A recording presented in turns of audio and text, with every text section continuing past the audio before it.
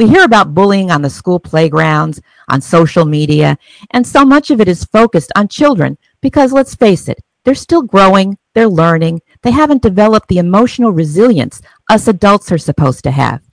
But the reality is that as adults, we're not bulletproof. She's a respected and trusted business advisor, an Ivy League business expert, best-selling author, and no-nonsense lawyer. She's Hannah Hassel-Kelchner. Whether you're an entrepreneur or an intrapreneur working for someone else, I want to give you the inside scoop on how to ignite more business success by doing the right things in the right way. Because no one likes getting blindsided by what you don't know but somehow should, or getting stuck paying for it later. Think of it as a mini MBA and School of Hard Knocks wrapped in one and on steroids. This is Business Confidential Now with Hannah Hassel-Kelchner. Brought to you by Business MO LLC. As a kid, you may have heard growing up that sticks and stones can break your bones, but names can never hurt you. That's not true. As an adult in the workplace, you may have witnessed some intimidating behavior, harassment, or verbal abuse at the office. The person who yells all the time, or who curses a blue streak, who's hot-tempered, who can't control themselves. And maybe you've told yourself, oh, that's just the way they are. But name calling is disrespectful. It destroys employee engagement. It erodes self-esteem, and it can be harassment, and in some cases, even evidence of discrimination. It destroys trust because it creates a hostile environment, and in some cases, leads to physical forms of retaliation and acting out. The things that make headlines, like the shooter who starts gunning people down. Yet there are warning signs and systems that you can put in place to keep your workplace safe and promote a harmonious, more productive business culture. And that's what we're going to explore here today with my special guest, Felix Nader, President of Nader Associates, Ltd. Felix is a certified security consultant, having received his certification from the International Association of Professional Security Consultants. He's got more than 30 years of investigative, managerial, and security experience and expertise as a United States Postal Inspector and Postal Police Officer, and 8 of those years were devoted to workplace violence interdiction. Please, no jokes about going postal. I know what you're thinking, but that's exactly why he's eminently qualified to speak about this subject. And what's really spectacular about Felix is that over the last 12 years, he's developed a methodology, a holistic, business-friendly security management methodology dedicated to giving you an integrated and comprehensive workplace violence prevention security awareness program to protect against the escalation of abusive behaviors and the resulting legal liability. He's received numerous awards for his commitment to excellence, professionalism, and deep knowledge of his subject matter. And when you hear him speak, you'll immediately understand why. That's why it's such an honor and a privilege to have him here today with us. Welcome to Business Confidential, Felix. I am thrilled, Hannah. You make me walk on water. Fantastic. Well, in my opinion, you do, because the topic of workplace violence is a sensitive one. Most organizations don't want to believe that it could happen to them. And so, it's the elephant in the room. They don't want to talk about it, much less deal with it. So that's why I think your expertise in this area is so important, so valuable, because it can happen. And I'm really interested in, the work that you've done over the years. Why aren't workplaces taking prevention more seriously? That's a question that I'm often asked frequently, Hannah, and it's an incredible question simply because from a business standpoint, it makes sense. It makes sense to have policies and programs in place that give a sense of security to the workforce.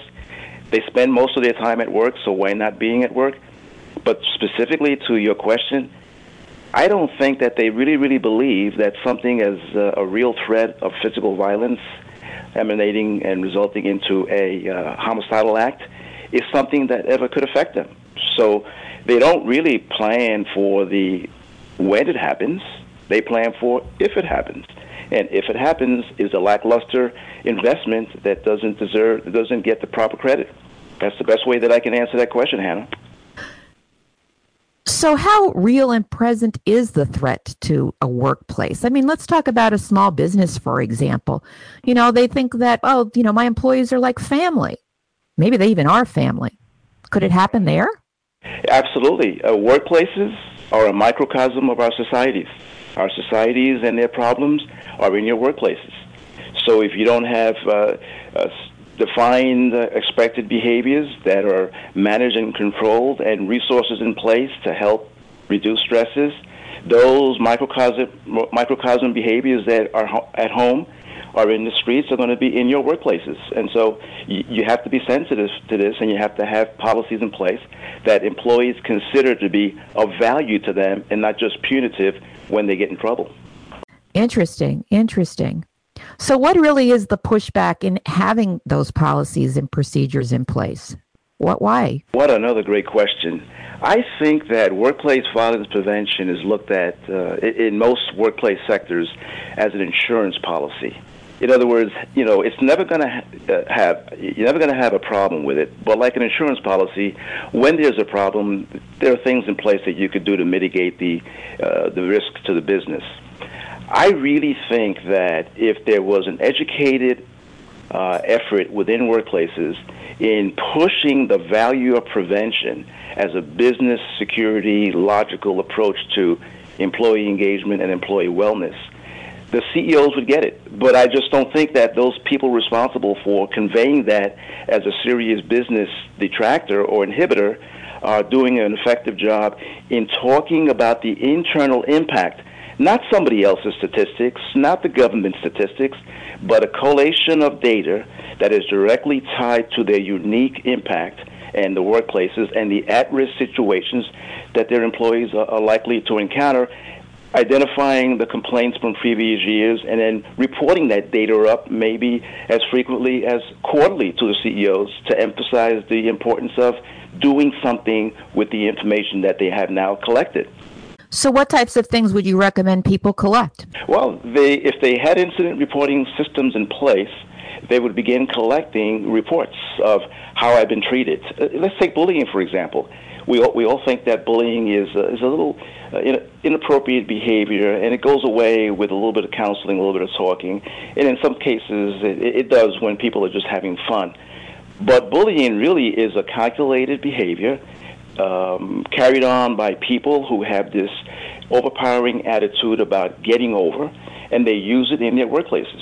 So if you have a reporting system that's monitored and that's tracked, and you could see the complaint, and if it's more than one, take appropriate action to address it, you could begin noticing that there's a pattern of behavior that warrants attention at some level.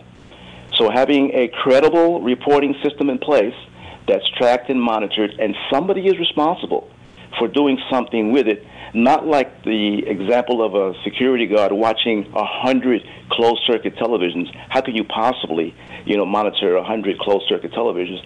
Somebody in the workplace has to be responsible for looking at the data and saying, we've got red flags that are eminent here, and we've got to do something about it. Well, what if employees are so scared that they don't even want to report something? Oh, my goodness gracious, that tends to be the case. You have to understand that adults are adults and children are children. Adults rationalize what their risks are and what their exposure is when they elevate this, and it might be considered to be inappropriate.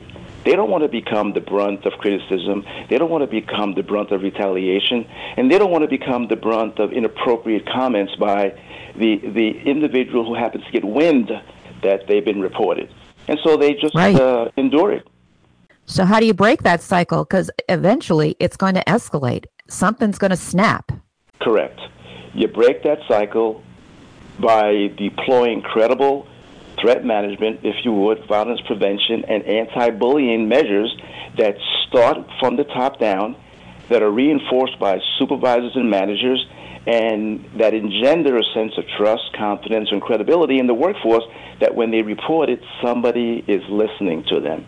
Somebody cares, and somebody handles it confidentially, and someone resolves it, and someone tells them, by the way, we appreciate you. Thank you for reporting it. That doesn't happen. as frequently as it ought to happen. Because the people that the information is being reported to feel they can't do anything with it. They don't want to hear it, and it's just another problem on their desk. But what really resonates with me is when you said being able to demonstrate to the employees that someone is listening, somebody cares, that it matters. Yeah. And the thing is, that may be difficult in some work environments to sort of fit in with everything else that they're doing. They're like, well, we're not a daycare center. My job isn't to make you feel good and be an extension of your helicopter parents.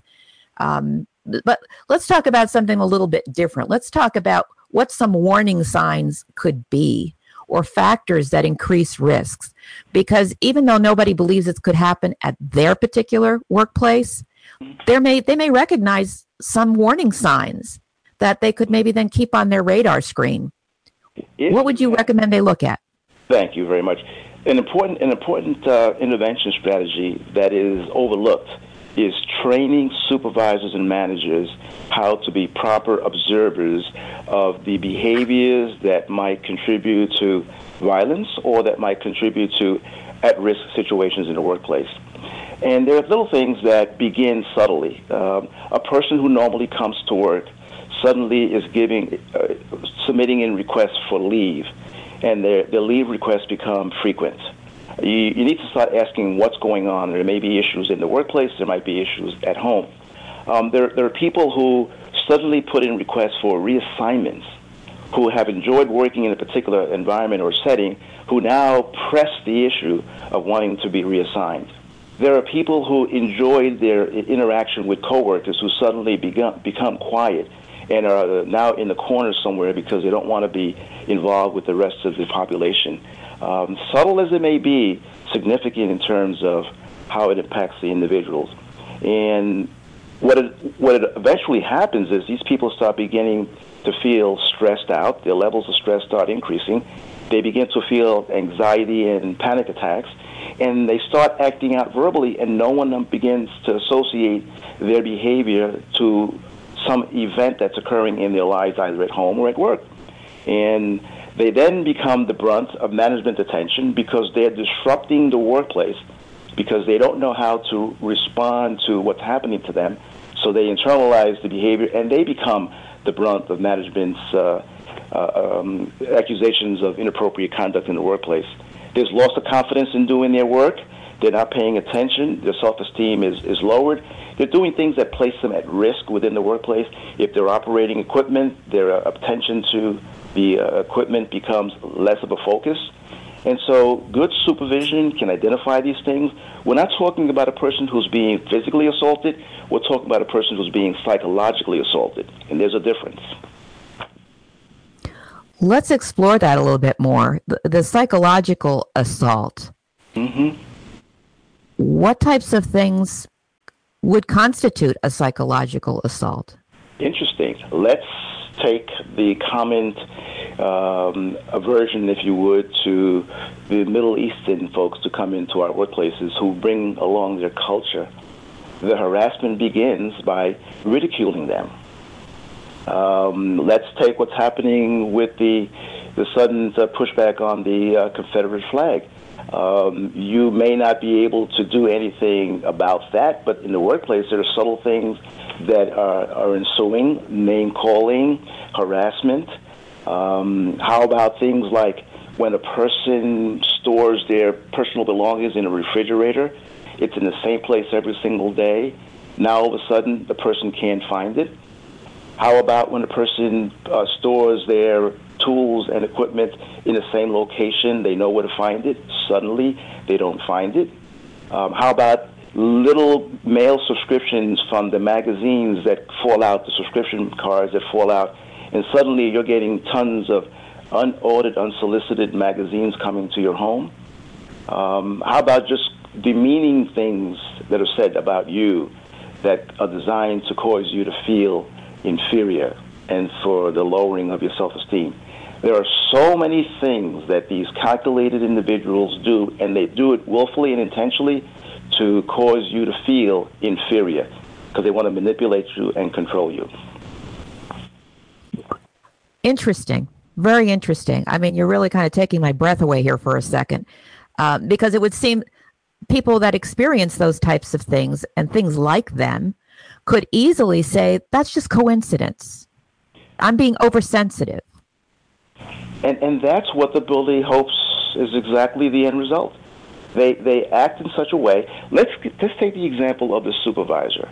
The supervisor bully type tends to be a hard worker, productive type of person who yields the organization quantifiable results that show I am the right guy for the job.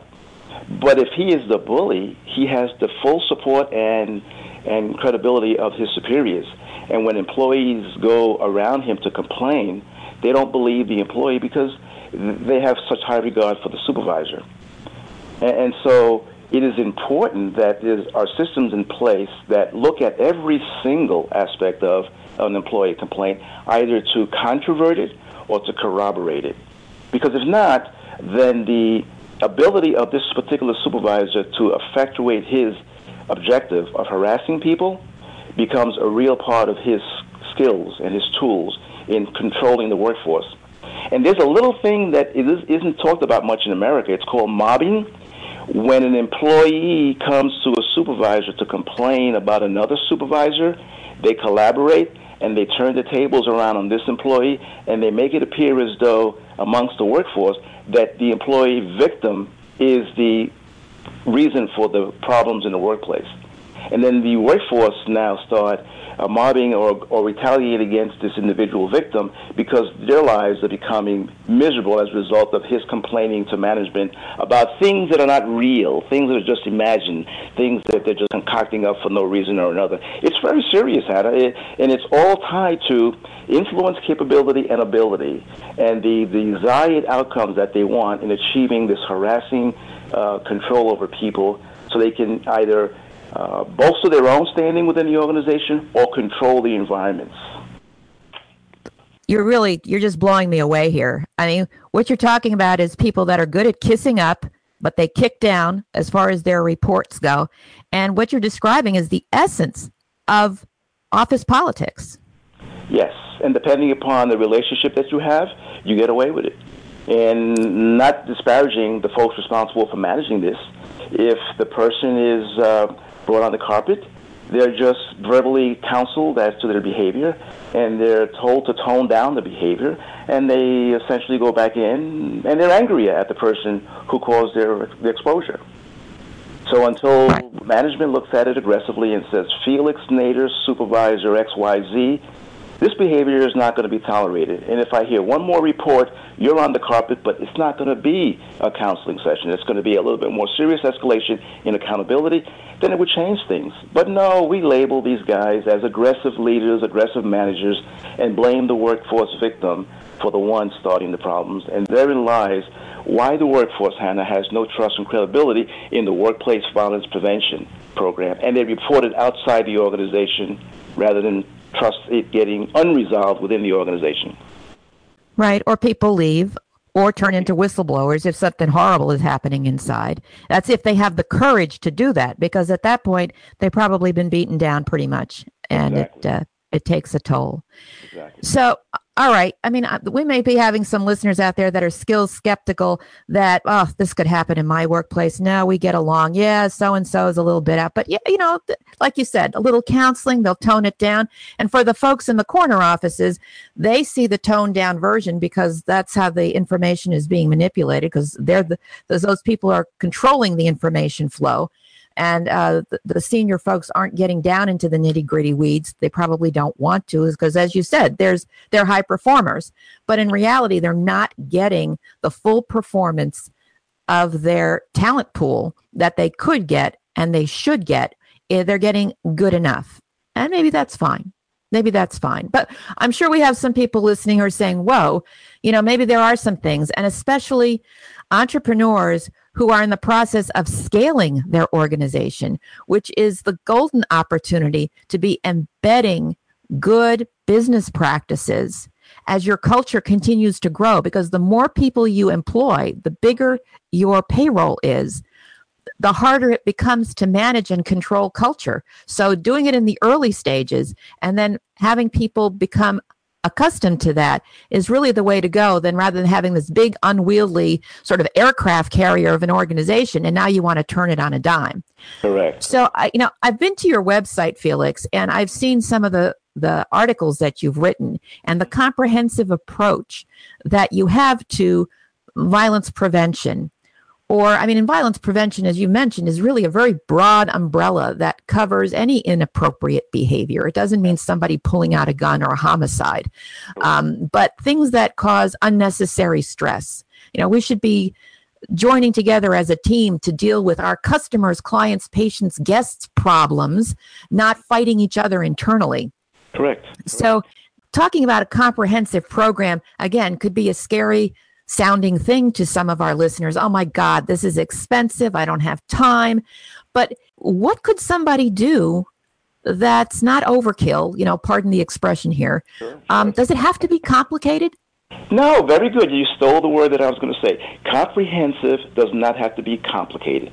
Comprehensive can include new employee orientations. Include this in the new employee orientation. Comprehensive could be employees who know what are the appropriate behaviors, inappropriate behaviors. Establishing a credible reporting system that says, when you bring something to my attention, we're going to do something about it.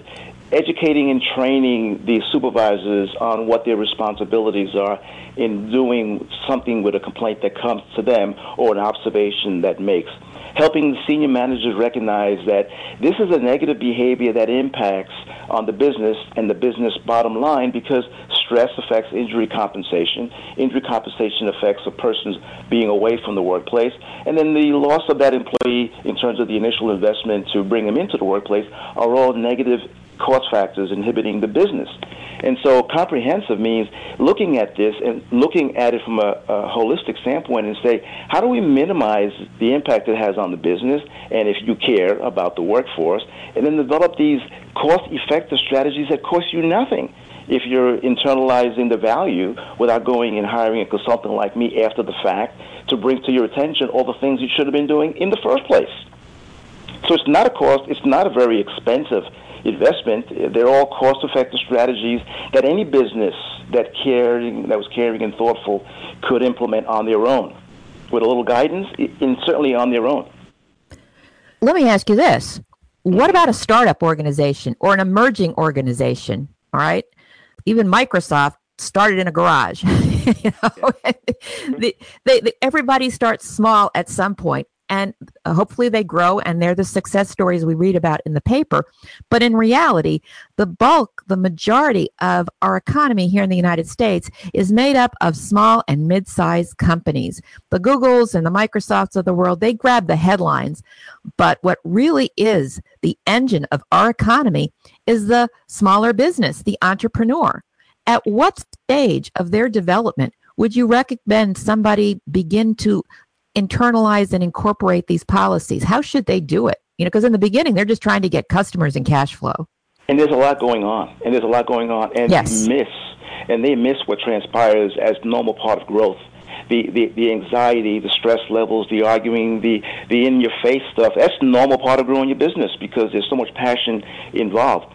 It takes that discerning, focused manager or business owner to keep his or her finger on the pulse, to recognize the difference between that passionate, engaged, and positive behavior in comparison to the toxic behavior that doesn't go away and that has an adverse effect on the growth of the business, has an adverse effect on those people who are part of the business growth.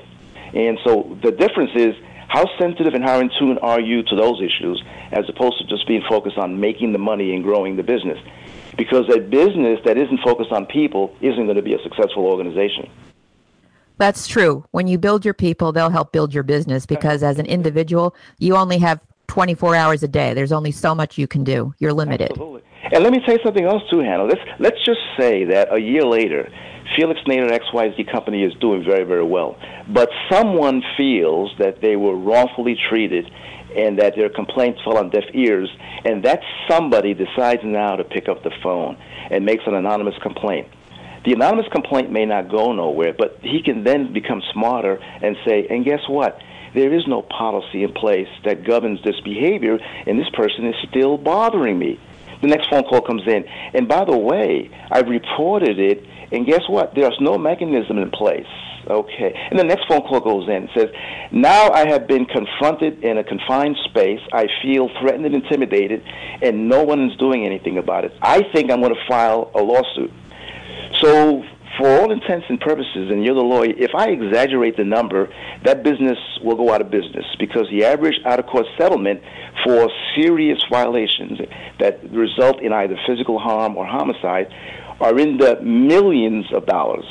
Can a small business say I can overcome a small complaint, an average of $30,000, $40,000 civil liability for not having things in place that cause the person to either lose their job because of trauma and exposure? I don't think a business wants to expose themselves that way or take a chance. So why not have prevention measures in place that minimize that business exposure and also sends a positive message to your workforce in advance of a problem like that? Interesting, because a parallel to that, when you talk about having policies in place, is what happened in the sexual harassment area. I mean, several decades ago, a lot of companies weren't paying a whole lot of attention to it, and they got sued, and there were some big awards, no question about it. And then a really important court case came down that said, if you have a policy in place that is enforced, you have a defense. In other words, that's a way for the company to distance themselves from the rogue employee who is engaging in inappropriate behavior. Yes. And suddenly, all of a sudden, these sexual harassment policies became a common, accepted part of business practice. Right. And it seems that more of that needs to happen for workplace violence, because it's very much a parallel. It's an inappropriate behavior and a toxic behavior. I really like that label that you gave it before. It really is. And whenever I do speaking, just for the sense of verifying this number of 70 and 30, I ask the audience, just by a show of hands, how many let's say there's 20 in the audience, for argument's sake. Usually there's much more than that. I say, for the sake of argument, how many folks in this room, their workplace has a workplace violence prevention policy that covers X, Y, and Z? 3 hands go up out of 20. 3 hands, 4 hands. So I'll ask the question. Within those 3, 4 hands, how proactive is the policy in dealing with issues? 1 hand goes up. So that number, 70% of the workforce does not have a proactive workplace violence prevention policy, seems to be the norm. And I don't know if it's because it creates too much work, or I don't know if it's because it is too much work, or what they don't know about won't hurt them. But it's a really serious issue that does affect businesses. And today, with the revision to OSHA's approach to responding to employee complaints, they're going out. And if they can verify a violation of the OSHA policy on the duty to warn clause, they will cite the organization. And they will continue citing the organization every day for failing to correct that deficiency, if you would, or that known existing hazard. So things have changed. And they'll continue to change. There'll be continued awareness. And what's unfortunate is that until that gap is bridged, there's going to be a lot of stressed out employees and companies who are not getting the best from their talent pool. Let me ask you, who should be taking the lead on workplace violence prevention? You make it sound as though it doesn't need a full-time person if you embed it into the culture, and especially as part of the onboarding process for new employees. Yeah. But still, there's a maintenance factor because, everybody says, okay, we like filling out your tax information for payroll. You do it once, we're done, check off the box. Okay, the list is done.